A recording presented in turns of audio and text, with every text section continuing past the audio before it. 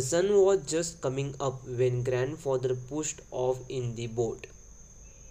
Grandmother lay in the prow. She was staring hard at Sita, trying to speak, but the words would not come. She raised her hand in blessing. The little boat, with its two old people and three goats, riding swiftly on the river, moved slowly towards the opposite bank.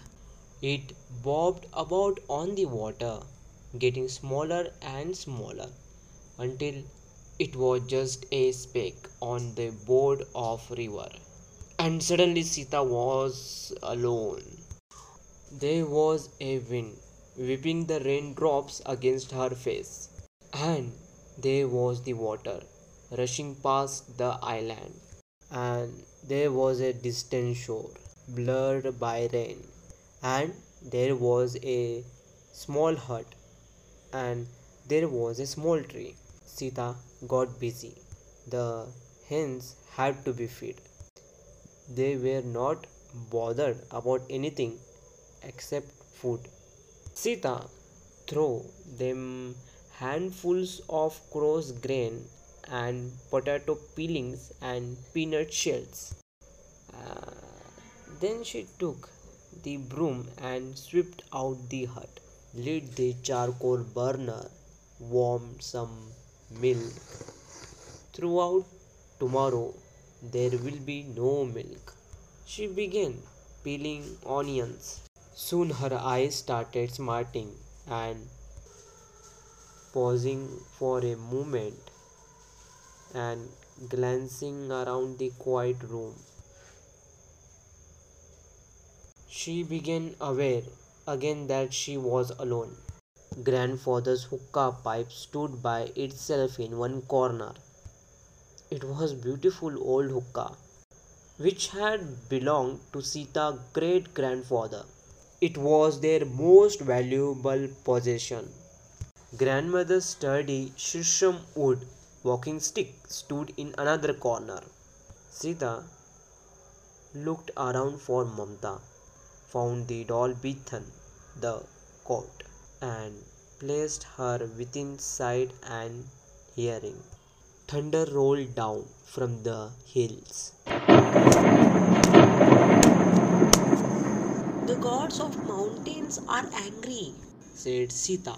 do you think they are angry with me? Why should they angry with you? Asked Mamta.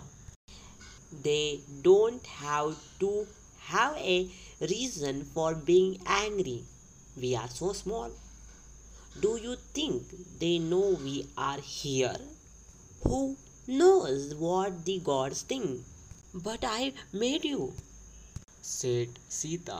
and I know you are here. And will you save me if the river rises? Of course. I wouldn't go anywhere without you, Mamta. Sita could not stay indoors for long. She went out, taking Mamta with her, and stared out across the river to the safe land on the other side. The river had crept over its bank and spreaded far across the flat plain.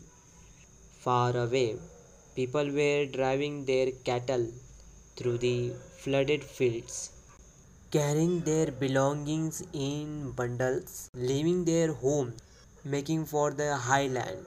It wasn't safe anywhere. She wondered what had happened to grandfather and grandmother. She wondered if she would ever see grandmother again.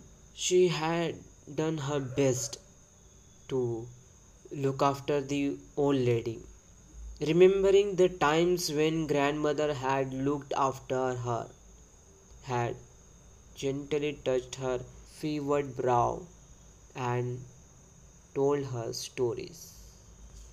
Stories about the gods, the young Krishna,